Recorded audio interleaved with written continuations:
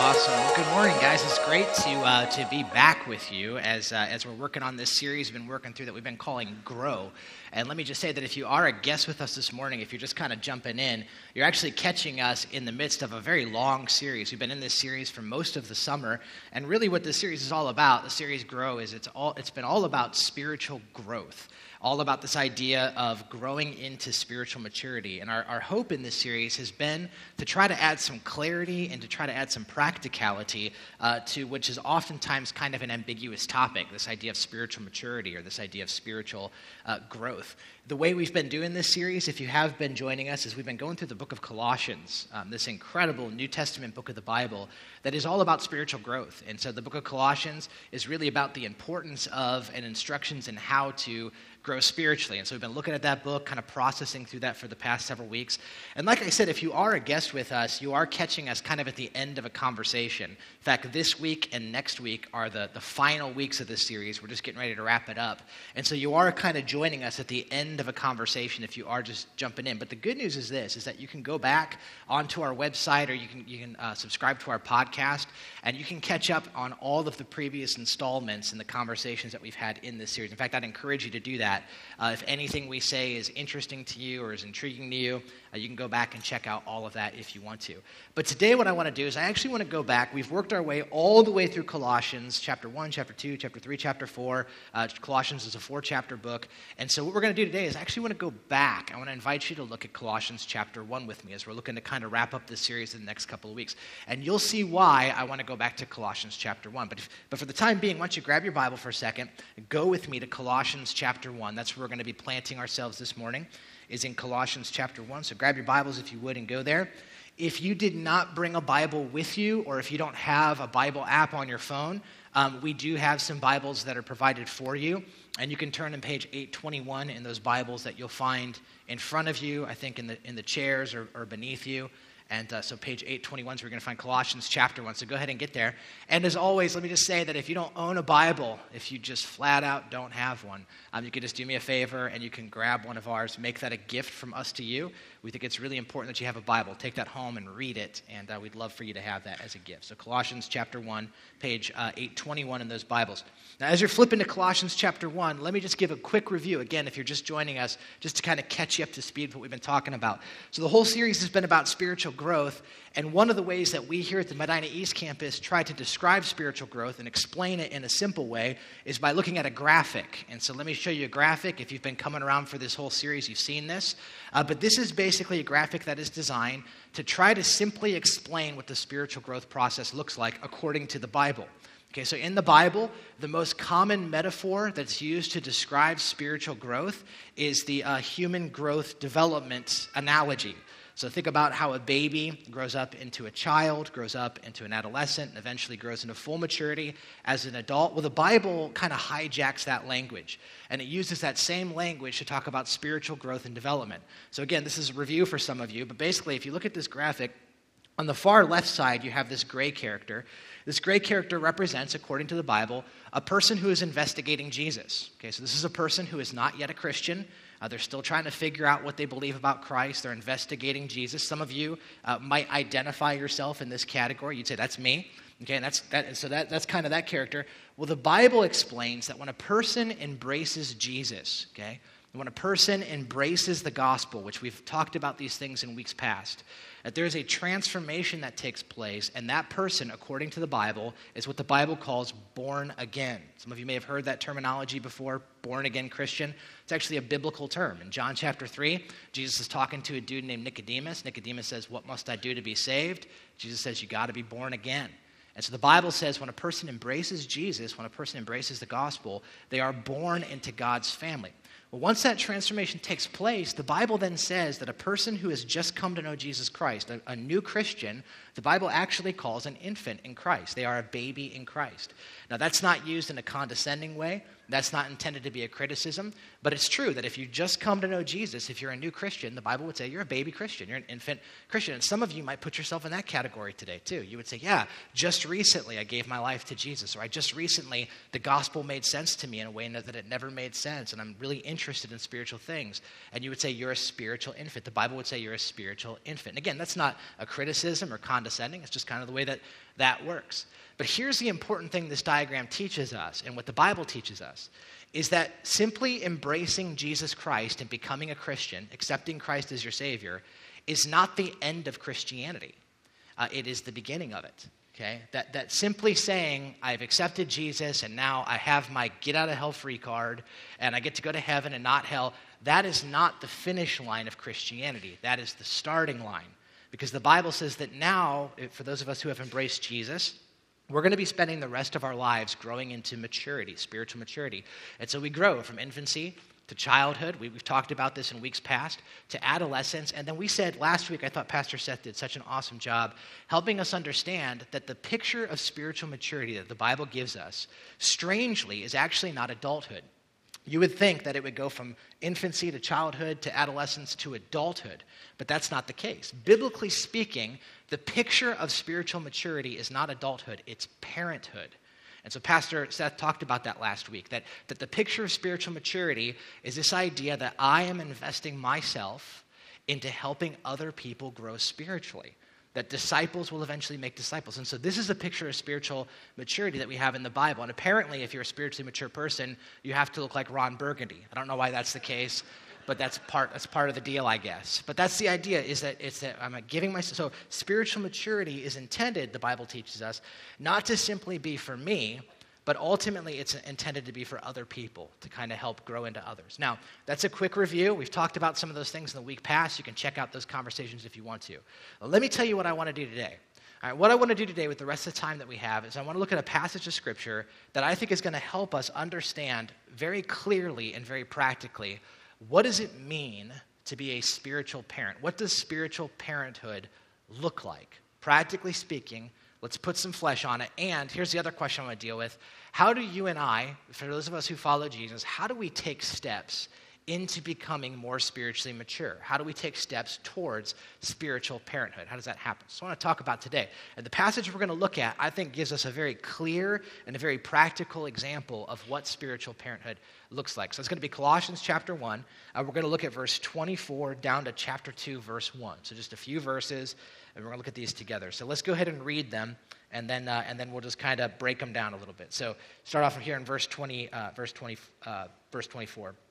The Apostle Paul says, "Now I rejoice in what I am suffering for you, and I fill up in my flesh what is still lacking in regard to Christ's afflictions, for the sake of his body, which is the church.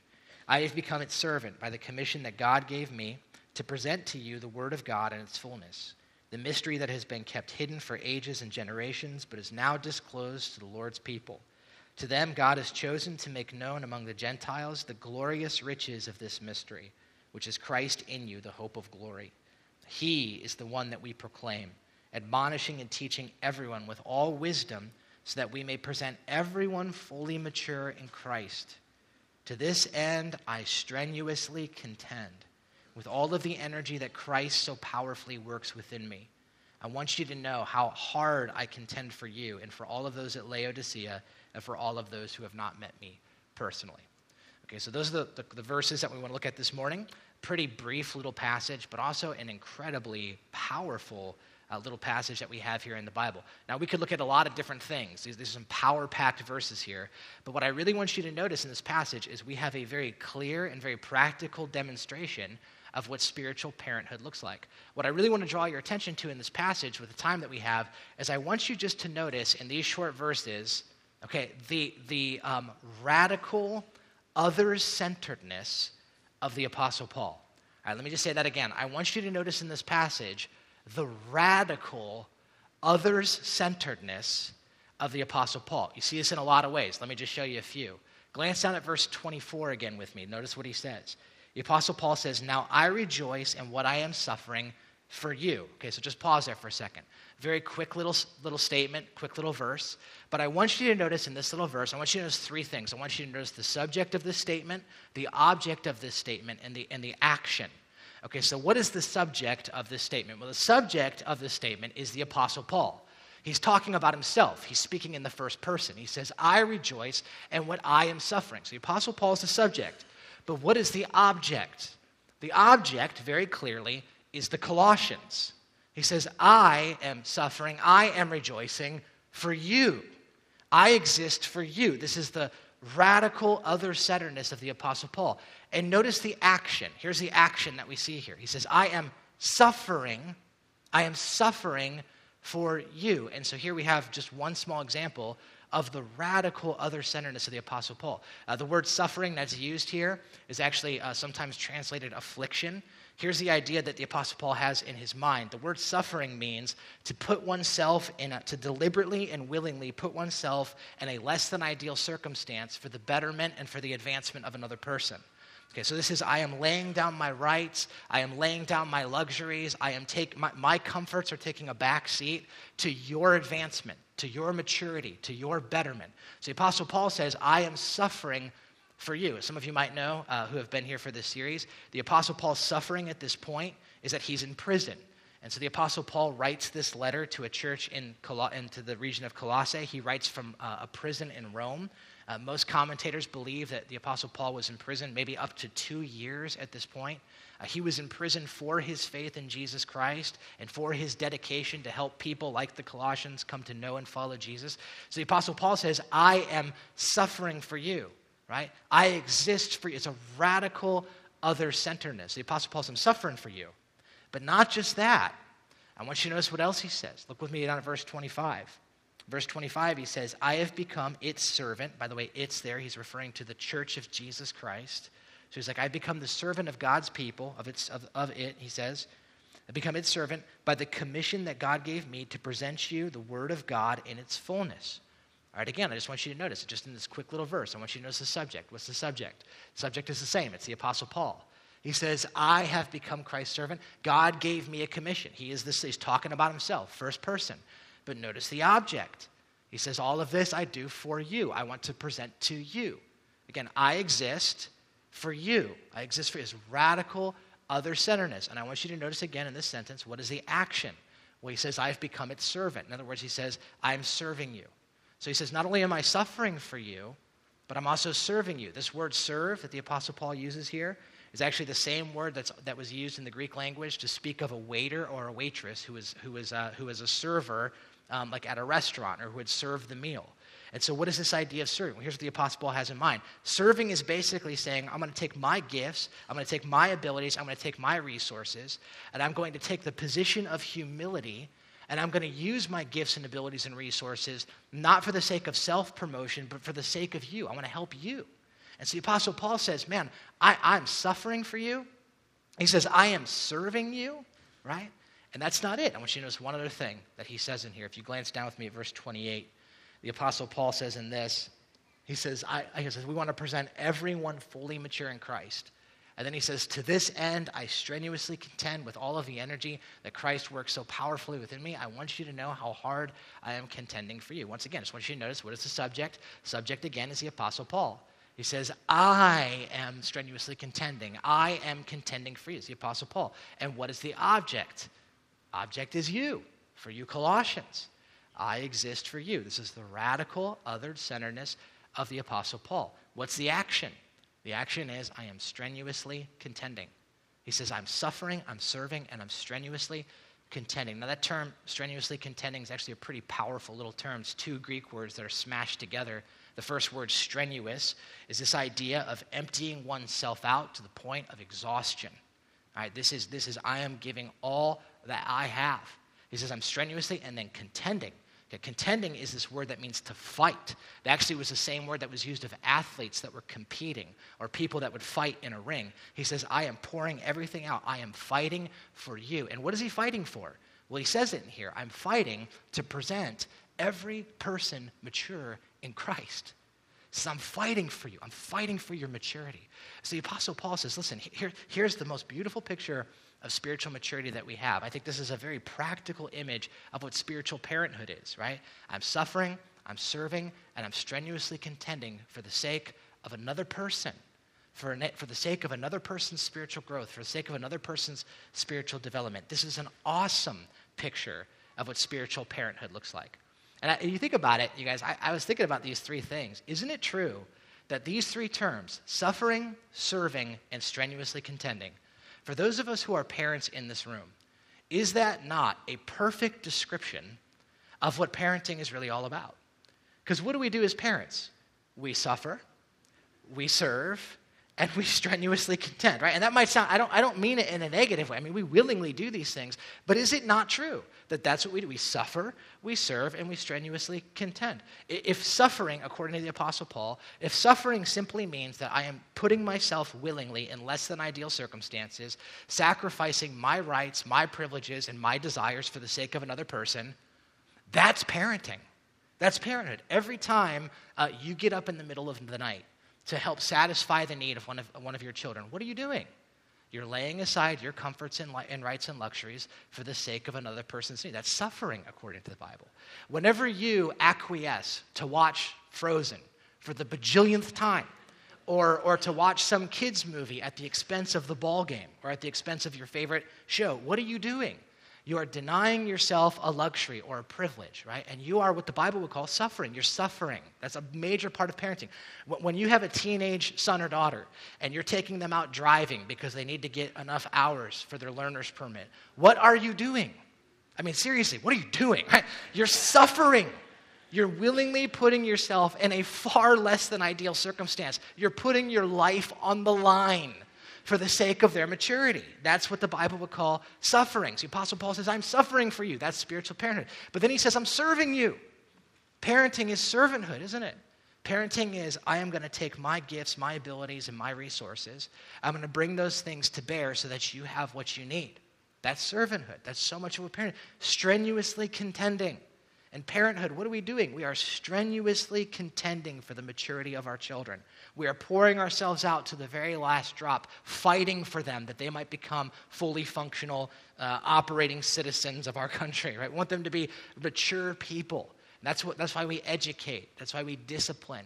That's why we provide good nutrition, and we stress about these things, because that's so much of what parenthood is really all about. You see, guys, I think what we have in this passage, we have a beautiful picture of what spiritual maturity looks like. And I think personally, this is incredibly clarifying and this is incredibly helpful. That we have this as the picture of what spiritual maturity looks like. Because here's the thing. I think that for some of us, we might have a false picture of what spiritual maturity looks like. Somewhere in our thinking, we might have a false picture of what spiritual maturity really is. So, for example, I think for some of us, if I was to ask you, what does a spiritually mature person look like? You might tell me it's a person who knows a lot. So a person who knows a lot about the Bible, a person who can recite scripture to you by memory, a person who understands abstract theological terminology, a person who just has a kind of a wealth of biblical knowledge. That's what spiritual maturity looks like. Some of us might have that picture. For some of us, when I ask you, what does spiritual maturity look like? We might say, well, a spiritually mature person is a person who can really navigate the Christian subculture very well. They can talk the talk. They know all the lingo. They're up on all the Christian books. They know what this guy said and that guy said, and they've got it all down. For some of us, I think if I asked you, what does spiritual maturity look like, you would say, well, the person who's been attending church the longest, that person is the most spiritually mature. That guy's been a Christian for 40 years. He never misses a Sunday. That guy's a pastor, so obviously he must be spiritually mature. And listen, none of those things are bad. All of those things are really awesome. But you know as well as I do that you can know a ton about the Bible. You can be a Christian for 40 years, and you can know the Christian subculture inside and out, and you can miss this. A lifestyle of radical others-centeredness. I am serving. I am suffering.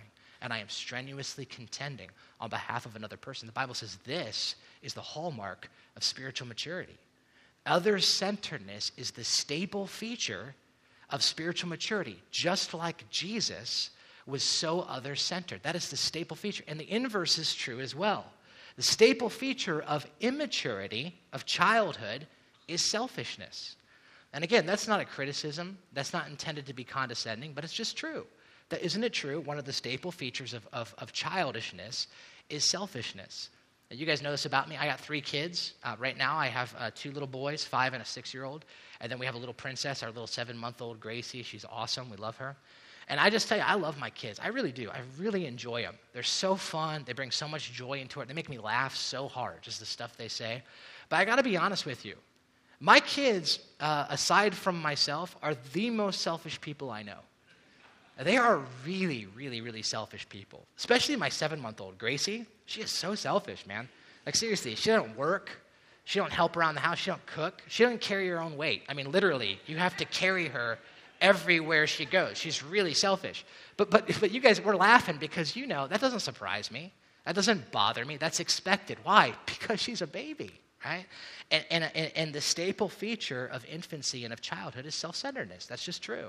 My 2 little boys, they're 5 and 6 years old. They're very, very, very selfish people, right? Very, very selfish. But me and my wife, we're not always frustrated with it. Why? Because we kind of expect it. They're kids. We don't expect that they're going to act like fully functional adults. Now, we don't want them to stay that way, but they're pretty selfish people. Just a quick example, really, really small one. Just a few weeks ago, we were out in public, and we were walking past this bench, this park bench, and my youngest son saw a quarter on the park bench. So he was all pumped and excited. He's like, "Dad, I found a quarter," and he went and he got it, and he was all excited. And I was like, "That's great, buddy. You got a quarter. That's awesome." And then Jess, she was like, "That's wonderful." And we were just kind of like, "That's neat. You found a quarter." And my oldest son, my 6-year-old, can you guess what his first response was? His first response was, "Oh, what about me? Where's my quarter? It's not fair," right? And so, I mean, it's just immediately his first response is that he's consumed in self-centeredness. And so I looked at him, I said, "Buddy," I said, "you can either be sad for you or you can be happy for your brother." I said, "You can either be selfish and say, 'What about me, what about me?' Or you can think about another person and say, 'All right, Leland, you found a quarter. That's an awesome thing. You could do that.'" And it was funny because even as I was saying that to him, I was thinking in my mind how many times I say, "What about me?" and it's not fair, just not over quarters, right? Over a bunch of other stuff. And but it is a staple feature of immaturity is self-centeredness. And you guys, the same thing is true spiritually. The same thing is true spiritually. If I asked you, for those of us who follow Jesus, and I know not everyone follows Jesus, but if I asked you, is your spiritual walk, is it characterized by self-centeredness primarily? If I asked you that question and you were to say, yeah, it's pretty much my spiritual walk, my connection with Jesus, my church involvement, it's pretty much just about me. I think that's a pretty good indication, a pretty good sign that there's an opportunity for growth there. This is an awesome opportunity to grow. So for example, if I was to ask you a little about your spiritual journey and your connection, you say, well, you know what? I come here to Grace. I hear this very often. People say, I come here to Grace and I love it here at Grace. And I'm like, that's really cool. Tell me about that. And you're like, well, I just love it because I just want to get fed. I love it here because I can get fed. I just want to be fed. And we used to go to this other church, and we were there, and I just wasn't getting fed. And so we said, we got to leave because we got to go somewhere where we can get fed. And so we started coming here, and we feel like we get fed. And then maybe some people are like, I don't feel like I get fed here, so I'm going to go somewhere else. I need to be fed. I just want to be fed. I need to get something out of it. Just feed me. I want to feed. I want to be fed, right? And I hear that a lot. Now I'm kind of mocking that, but please hear my heart in this, okay? I am not for a moment minimizing the importance and the significance of being part of a church that provides proper spiritual nourishment from the Word of God. That is important. And I am not underestimating that for a moment. However, okay, if that is the summation of your spirituality and your involvement in church, if it's just feed me, feed me, feed me, and it's never, how can I help serve another person? How can I help feed another person? How can I do that? I think it's a sign that there's a room for growth. I think it's a sign of spiritual immaturity. Because if you're constantly saying, feed me, feed me, feed me, I just need to be fed, I need to be fed, that's all it is about me being fed, you sound a lot, and again, this isn't a condescending thing, but you sound a lot like my 7-month-old. Because my 7-month-old little girl, she loves to eat. She loves to be fed. My 7-month-old little girl, she is the happiest when she is being fed, just like her daddy. She loves to eat. And so she wants to eat all the time. Just feed me, feed me. And if you're not feeding her, she'll let you know. And she'll cry about it, and she'll whine about it. And listen, as a 7-month-old, that's cute, right? It's acceptable. It's accepted. But if you're a 24-year-old, and that's continuing to happen, that's sad, right? That's weird. If you're 24 years old and you're like, Mom, feed me. You know, Mom, where's my binky? Where's my bottle? Mom, other things with B. You know, I don't know. And I don't know what I'm talking about. But if that's what you're doing, right, then it's like, man, God doesn't want us to stay here. He wants us to grow up in spiritual maturity. If I was to ask you about your spiritual life, and you would say, yeah, basically I get fed, and it's kind of about this me, and I just want to have a worship experience that I get a lot of, that I can personally connect with God. But it's never about, man, I want to use my gifts and my abilities that God has given me to help serve other people, to help other people grow spiritually. I think it's a sign that it's a really clear symptom that there's probably room for spiritual growth there. If you look at your prayer life and you see that the bulk of your prayers revolve around you, Man, God bless me. God help me. God keep me safe. God, let me get a date next Friday. God, please give me this thing. God, give me that. Now listen, once again, I am not at all telling you that you should stop praying for yourself. You should pray for yourself. Pray for everything. Pray in every circumstance. Do that. But if it's just you, and there's never prayers for other people, I think that's a good sign that there's probably room for growth. When is the last time that you strenuously contended in prayer for the sake of another person's growth spiritually? And when is the last time that you strenuously agonized in prayer for the needs of our community, the needs of our world? And I think when we look into that question, what it does I'll tell you what it does for me. It shows the great disparity between where I am and where I ought to be spiritually. It shows me the room that I have to grow, where God wants to take me into a lifestyle of radical other-centeredness. See, because what the Apostle Paul shows us in this, the picture of spiritual growth is one of radical other-centeredness. Just think about this for a minute. How crazy is this? The Apostle Paul is in prison. He's been in prison, most commentators agree, for about 2 years.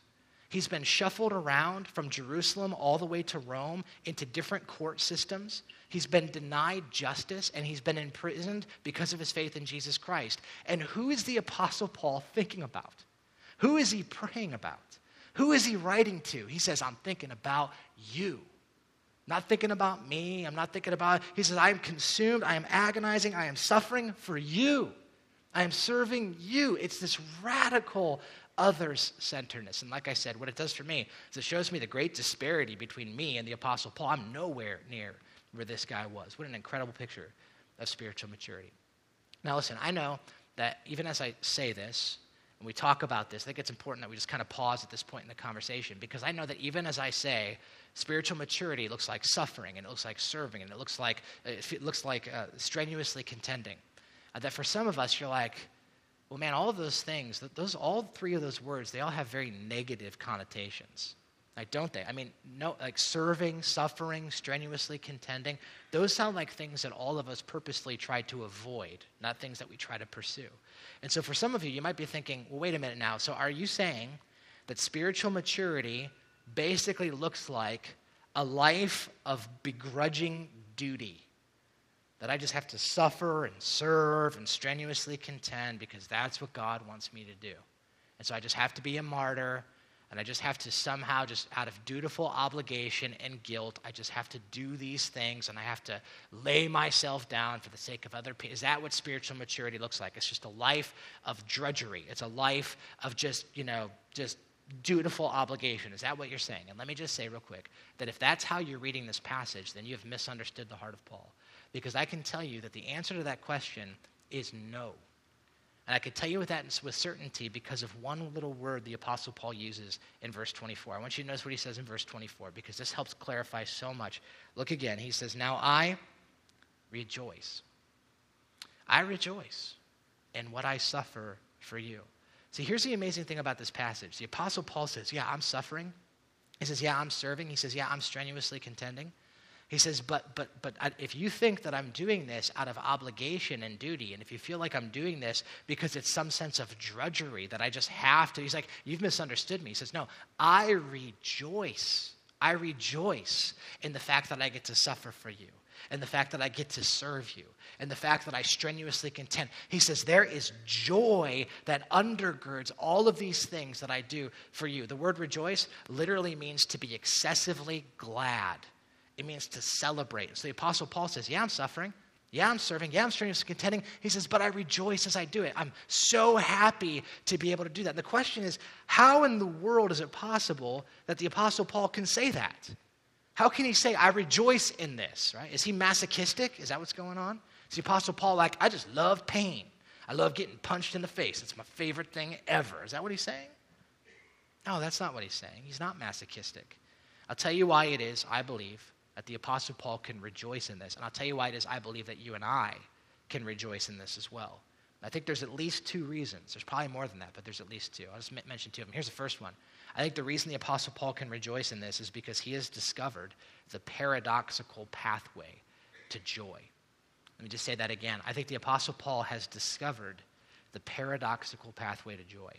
Let me kind of talk about this. This idea of the paradoxical pathway to joy, that's what I call it, but it's something that the Bible teaches. This idea of the paradoxical pathway to joy. I call it paradoxical because the idea and the teaching that you can find joy and fulfillment in radical other-centeredness is absolutely contradictory to what our culture teaches, and it is absolutely counterintuitive to the way that we naturally want to respond to life.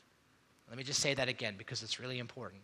I think that the teaching that joy and fulfillment can be found in radical other-centeredness runs contradictory to what our culture teaches us, and it runs counterintuitive to how we naturally tend to respond, right?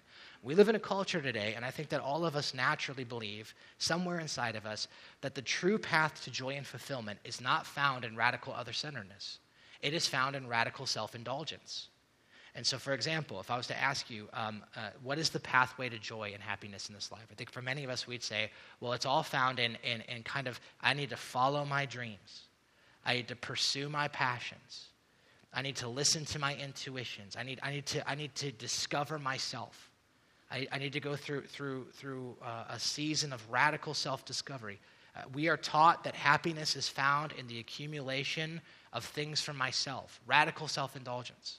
More for me, more for me, more for me. And then if I ever feel like I'm dissatisfied, it's probably because I need bigger, I need better, I need more. It's radical self-indulgence. I just need more me time. I just got to figure myself out. I just need to follow my passions. I need to follow my hearts. And that's what we're taught. We're taught that that is the way that you're going to find joy and you're going to find happiness in life. But the Bible would look and say, actually, that's not it at all. It's actually the exact opposite. It's very paradoxical. There's a paradoxical pathway to joy. And the Bible says that real joy, real fulfillment is found in Christ-centered, others-centeredness. That I exist for you, that I am serving you, I am suffering for you, and that I am strenuously contending for you. Now that doesn't, for a lot of us, that doesn't sound like freedom, that doesn't sound like joy, but the Apostle Paul has discovered, no, this is it. This is it. Now again, I think that the analogy that works here, once again, and obviously it kind of goes with our graph, is parenting. And I'm sorry to keep coming back to this because I know not everyone's a parent in this room, but I think it makes a lot of sense. Isn't it true, for those of us who are parents, that while we would say that parenthood consists of suffering and strenuously contending and serving, that we would all agree that above all of those things, the one thing we would say about parenting is that it is joyful. Oh, it is joyful. It is awesome. Being a parent is exhausting, and it's tiring, and it's stinky a lot, and it's messy, and a lot of times you're looking at yourself, so what am I doing? And it's confusing. But above all, it's awesome. There's so much joy that can be found. And I was reminded of this. I was talking to my grandpa this week. My grandpa's 87 years old, and I got a chance to visit with him and my grandma this week, and we were sitting down, and I had this cool opportunity. It was just me and my grandpa. I kind of had him to myself. And I respect my grandpa a lot. He's a great man. And he's left an awesome legacy for his family. I love him. And I was sitting down, and I realized I had a unique opportunity to talk with him. And so I thought, man, I'm going to try to get some wisdom since I'm with him, And so I said, Grandpa, I said, man, you're 87 years old. I said, that's awesome. I said, and I said, when you look back at your life, your whole life, I said, up to this point, I said, what were the most fulfilling years? What were the best years of your life? And you know what he said without hesitation? You know what he said? He said, when the kids were little. When the kids were little. And I actually remember thinking to myself, that's crazy, because I know enough about my grandpa to know what his life was like when the kids were little. My grandma and grandpa, they had 7 kids, a lot of kids. And I know that when his kids were little, he was pulling 2 full-time jobs. He was a roofer, and then he and his father were trying to build their own business. They were building a roofing supply company. So he was working 2 full-time jobs. He was building a house for his kids, for his family. And he was doing all of that while raising 7 little kids. And see, my grandpa went on. He was very successful in his roofing supply business. He did a lot of great things. He got to experience a lot of wonderful things in life, got to travel a whole bunch. And yet he would look back and he said, the most fulfilling time of my life, the best time of my life was during that season. And I know that in that season he was suffering, and I know that he was serving, and I know that he was strenuously contending for the sake of his family and the sake of his kids, and yet he said that was the most fulfilling time in my life. And you guys, I think the same thing is true spiritually.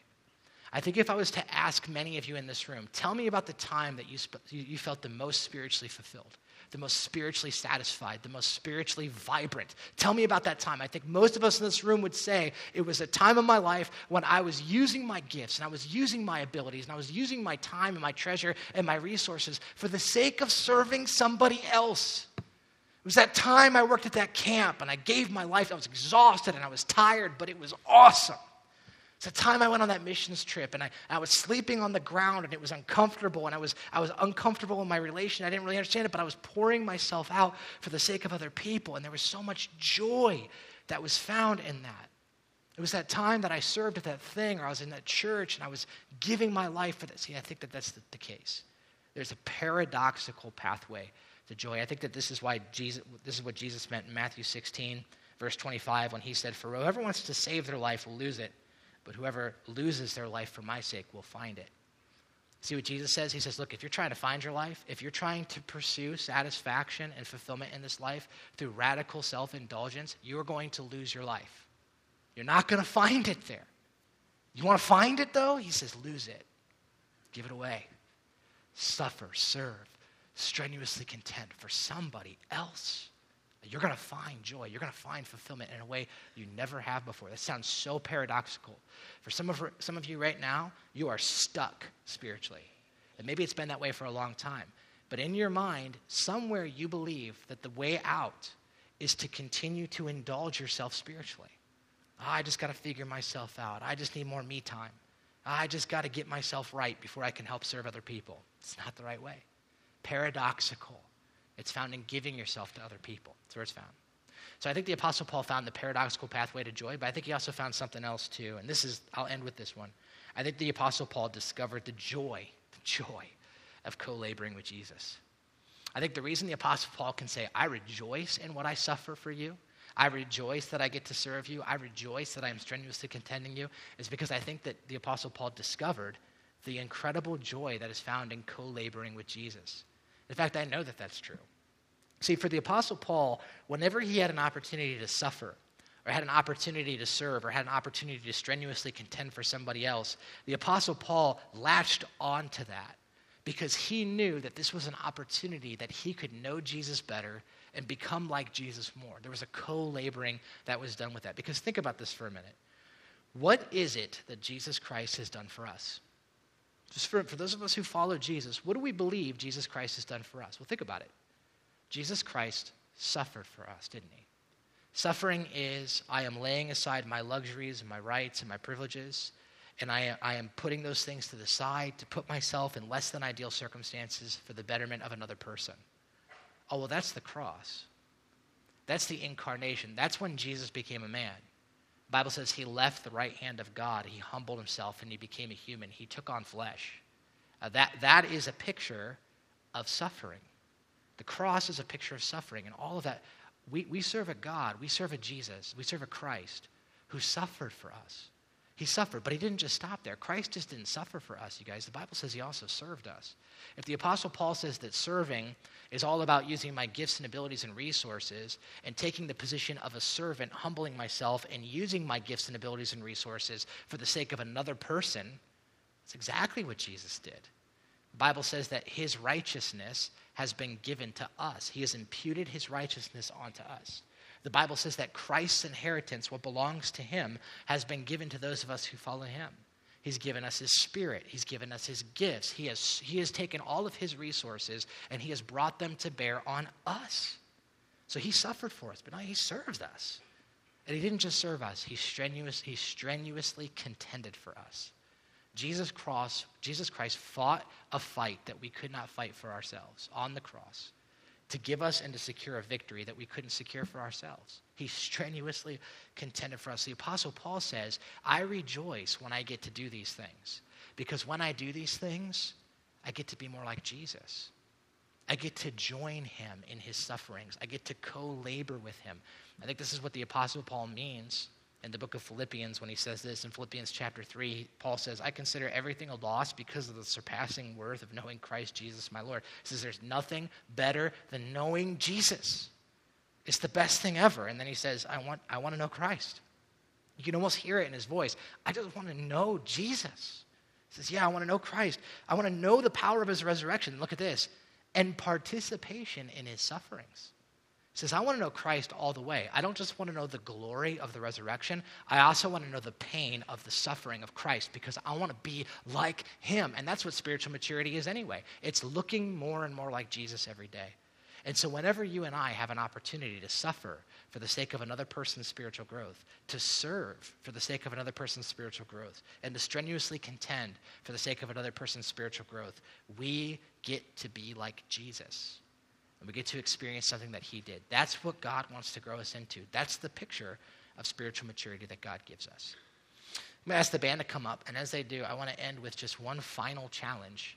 And this is really just for those of us who follow Jesus in this room. I know not everyone follows Jesus, and so if you're still investigating Christ, I hope you would take some of the things that we talk about. The fact that we serve a God who suffered and served and strenuously contended for us. There is no other religion that teaches a God who does those things. And consider that. But for those of us who follow Jesus, here's my one singular challenge to you. My one challenge to you.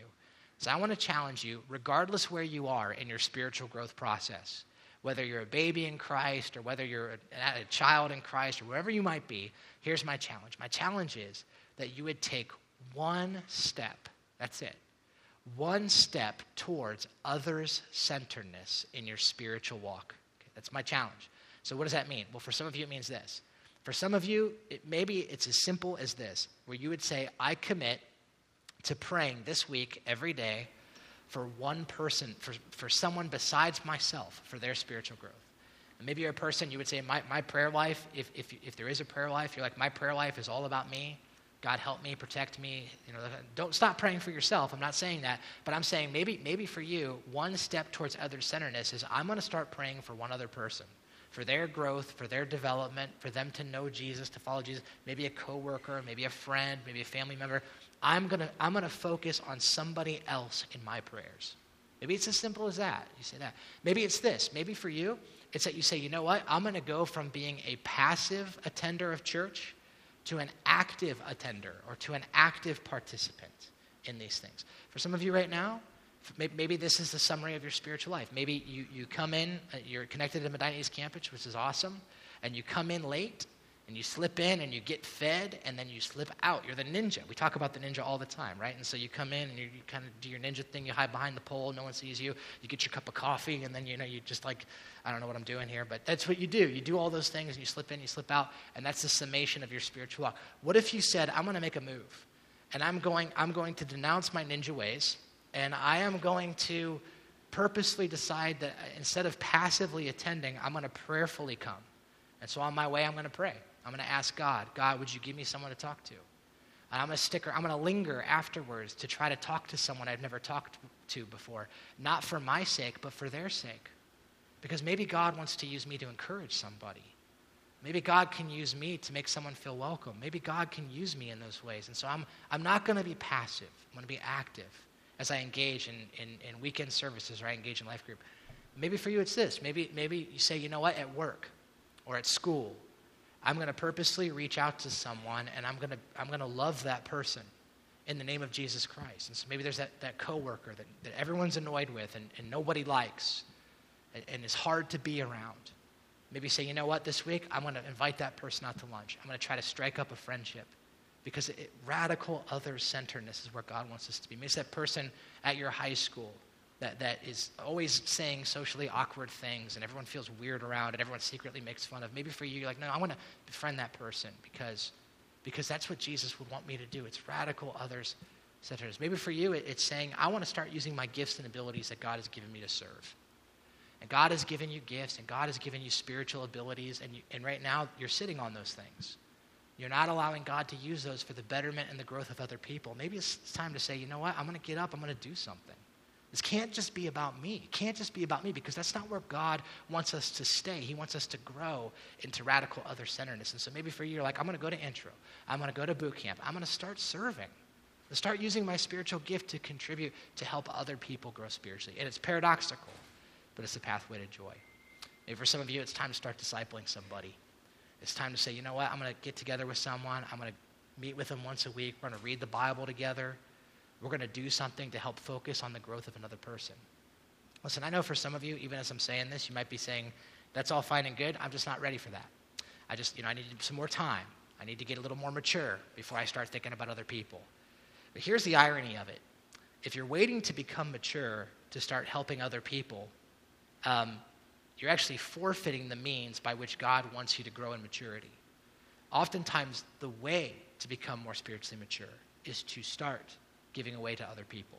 And as you begin to do that, God will continue to help you grow. I'll close with this quote and then we'll pray. Timothy Keller said in his fantastic little book, The Freedom of Self-Forgetfulness. It's a short read. I'd encourage everyone to read it. He said this. He said, the essence of gospel humility, and for the sake of our conversation, I would add the essence of gospel maturity, is not thinking more of myself or less of myself. It's thinking of myself less. Radical others-centeredness is the means by which we grow. Let's pray. Well, Lord, I just want to say thank you for your radical other-centeredness. We serve a God who is a giver. Jesus, you gave. You gave your life. You gave your example. God, you gave all of your righteousness, all of your resources, all that you had, you gave for us. And God, I know that you're a giver. You are a giver. But God, you don't just want your children to be takers. You want us to take and to receive your gifts, but you want us to be like you. You want us to be givers like you're a giver, to co-labor with you, participate in the things that are of your heart.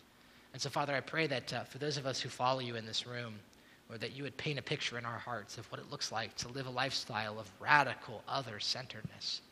It's paradoxical, God. I know for many of us, we tend to believe that real joy and fulfillment is found in radical self-indulgence, but that is a lie. It's not true.